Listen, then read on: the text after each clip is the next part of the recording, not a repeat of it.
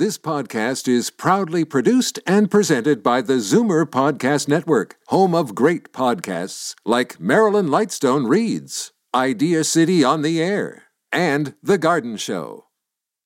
You're listening to an exclusive podcast of Fight Back on Zoomer Radio, heard weekdays from noon to 1. You're listening to an exclusive podcast of Fight Back on Zoomer Radio, heard weekdays from noon to 1. Fight Back with Libby Znaimer on Zoomer Radio with guest host Jane Brown. Yesterday on Palm Sunday, 45 people were murdered during two explosions at Coptic churches in the Egyptian cities of Alexandria and Tanta. ISIS has claimed responsibility for what's being called the deadliest terror attacks carried out by the terrorist organization in Egyptian territory. Egyptian President Abdel Fattah el-Sisi has ordered an increase to security in public areas and declared a 3-month state of emergency as people bury the dead from these attacks yesterday.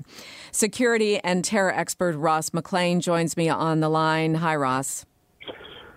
Hi, Jane. I usually say good to be with you, but it's not good to be with you to talk about a topic like this, that's for sure. How big a part did Palm Sunday play into yesterday's attacks? Look, it was a big part of what took place, and there was a reason why it took place, and it was these are religious attacks on religious people. I mean, for those who don't know, the Coptic Church in the Middle East in Egypt is one of the oldest Christian churches in existence. They were established in 42 AD in the first century when Nero was ruling the Roman Empire. That is how long they've been around.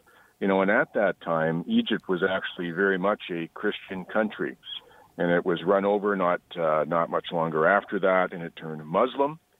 The population there now is reported to be as low as 10% Christian, which would be about 9 million people, although some people suggest that's a low estimate. It's probably closer to 15 million. This was a message, an escalating message that's been sent over the last number of years that there's an attack going on Christians in the Middle East. What do we know about the suspect? And we know, or at least we take for what ISIS has said, that they are claiming responsibility. But in terms of the actual suspect, is it a lone wolf? Is it lone wolves, I should say, or is it people who were sent directly by ISIS? No, this is people who were sent directly by ISIS. It's part of an ever-increasing attacks that have been going on for the last 4 years or so against Christians, driving them out of certain parts of Egypt. We're seeing more ISIS and Al-Qaeda types bleeding their way across the border into Egypt, causing problems here. So this was very specific. And in fact, the statement that came out from ISIS it reads quite plainly, Jane. It says, Crusaders and their apostate allies should know the bill between us and them is very big, and they will pay for it with rivers of blood from their children, God willing. That's the statement from ISIS on this. And we know that it was 2 suicide bombers, and it's very interesting to watch. There's actually video of the one suicide bomber, Jane. He basically walks to the front of the one church and detonates his vest, standing right next to some women and children. And right now it's going to be very difficult for these churches because they're on busy, crowded streets where you can't do what most installations would do, which would be block traffic down the streets to the area. You'd put up bollards. You'd have to go through checkpoints to get on. They're not set up that way right now. So we're going to have to see what the government of Egypt does to protect these people.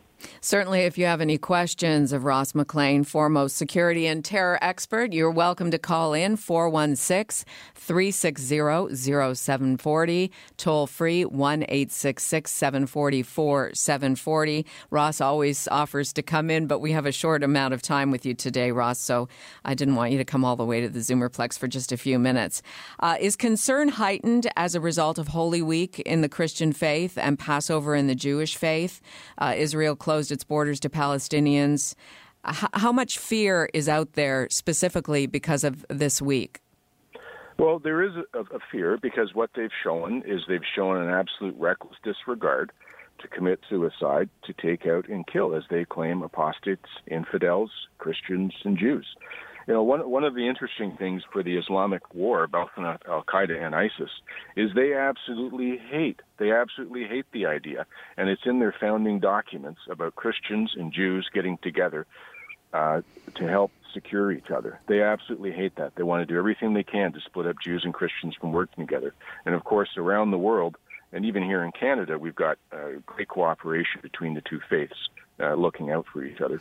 So there is heightened awareness. What we've seen is between this attack, you look at the one that took place in New Westminster, which was simply someone driving a truck right over people. You look at the recent attack in Sweden, where they purposely went to run down children, women, with the truck, and now you see these attacks here. It's clear that they will attack the softest of targets with the most vile of weapons to do it. So these things can take place anywhere. So I would suggest that many places of worship are going to be on high alert. Should Christians and Jews conduct themselves differently while traveling to the Holy Land this week? Listen, travel to the Holy Land. I've never had the pleasure of going. I know many people who have gone who are let's say they're VIP type people, and even they have difficult times making sure that they meet the clearances and all of the work that has to take place prior to it. So you definitely have to be on your guard. Now, in Israel, you're pretty lucky because they're pretty good at looking out for you, but it still happens. How involved are Canadian terror experts in what's happening overseas? How closely are our experts monitoring the situation overseas? Well, one of the issues that I take concern with is part of this war, this ISIS's war, this war on terror, Jane. It's a propaganda war. It is a media war for who gets attention and who gets the video and who gets the film. And certainly one of the issues we've seen here from our government is we've seen a complete downplaying of any Islamic terror, a complete downplaying of it. They don't even use the words in the latest addressing of these attacks in Egypt.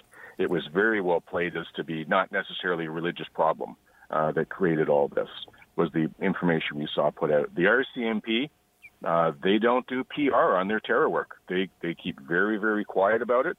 But listen, they're under pressure to protect and look after us. Don't forget, back in 2014, we had this very type of attack in a way when we had Patrice Vincent, our military man in uniform, run over in that town just outside of Montreal. It was someone who was waiting for him, saw him in uniform, saw the chance, ran him over to kill him. So it can absolutely happen here. Let's take a call. Earl in Oakville, you'd like to weigh in on the conversation? Go ahead. Yeah, I just like to make a comment. Maybe they should bomb these Muslim countries that are supporting ISIS. Hit them at home where it counts. You know what I mean? Well, and Ross, is that a fair question? Which governments would we say specifically are supporting ISIS? Well, I'll tell you one easy place to look was you look at the 7 countries that were on the ban list that President Trump put out. All of those, and once again, this is part of the media propaganda war. Some sides are spinning that as being, they're majority Muslims, it's a Muslim ban, it's this and that. No, you go look at each one of those countries. Each one of those countries has terrorist camps established in those countries to train terrorists, to recruit terrorists, to brainwash people, to make bombs, to go kill people. Those countries all support and cover those camps. So those are the sort of things, as the caller points out, that, sometimes you have to go to the head of the snake to look and deal with this. But once again, if they're winning the propaganda war, and our government and other media agencies are going along with this to keep it quiet and just say that this is just something small, that's a real problem. If a bomb goes off today, Jane, in a church somewhere, but it doesn't get reported in the media, did it really happen? There's an old saying about that. If it doesn't get reported in the news, it didn't really happen. And the propaganda war is a real part of this war. What about Syria? What do you expect to come out of this G7 meeting in Italy? Canada is part of this. Chrystia Freeland is there, as is Rex Tillerson, the new Secretary of Foreign Affairs for the U.S.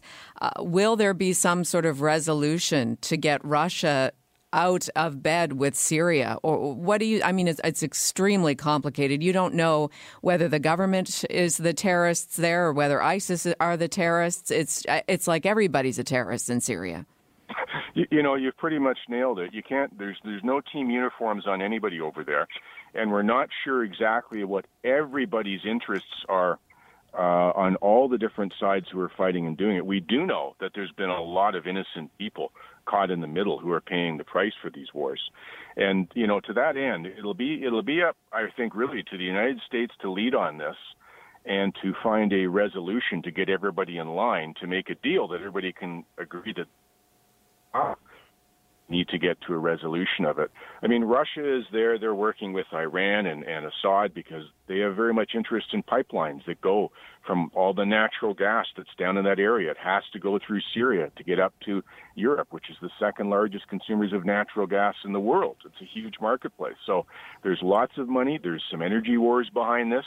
And there's also some religious backing on this. Ross McLean, before we say goodbye for today, it's always, it's heartening to end on a positive note. Is there any good news in the war on terror?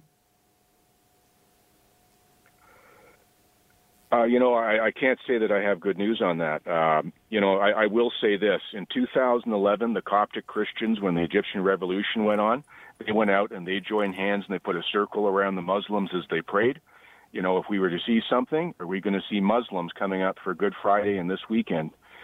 Go out, leaders, high-ranking leaders, join hands and surround these churches and protect them. Maybe that would be something that we could all say, bravo to. Yes. Ross, thank you as always for your time. Thanks, Jane. Terror and security expert Ross McLean right here in our city of Toronto. You're listening to an exclusive podcast of Fight Back on Zoomer Radio. Heard weekdays from noon to 1. You're listening to an exclusive podcast of Fight Back on Zoomer Radio. Heard weekdays from noon to 1. You're listening to an exclusive podcast of Fight Back on Zoomer Radio. Heard weekdays from noon to 1. This podcast is proudly produced and presented by the Zoomer Podcast Network, home of great podcasts like Marilyn Lightstone Reads, Idea City on the Air, and The Garden Show.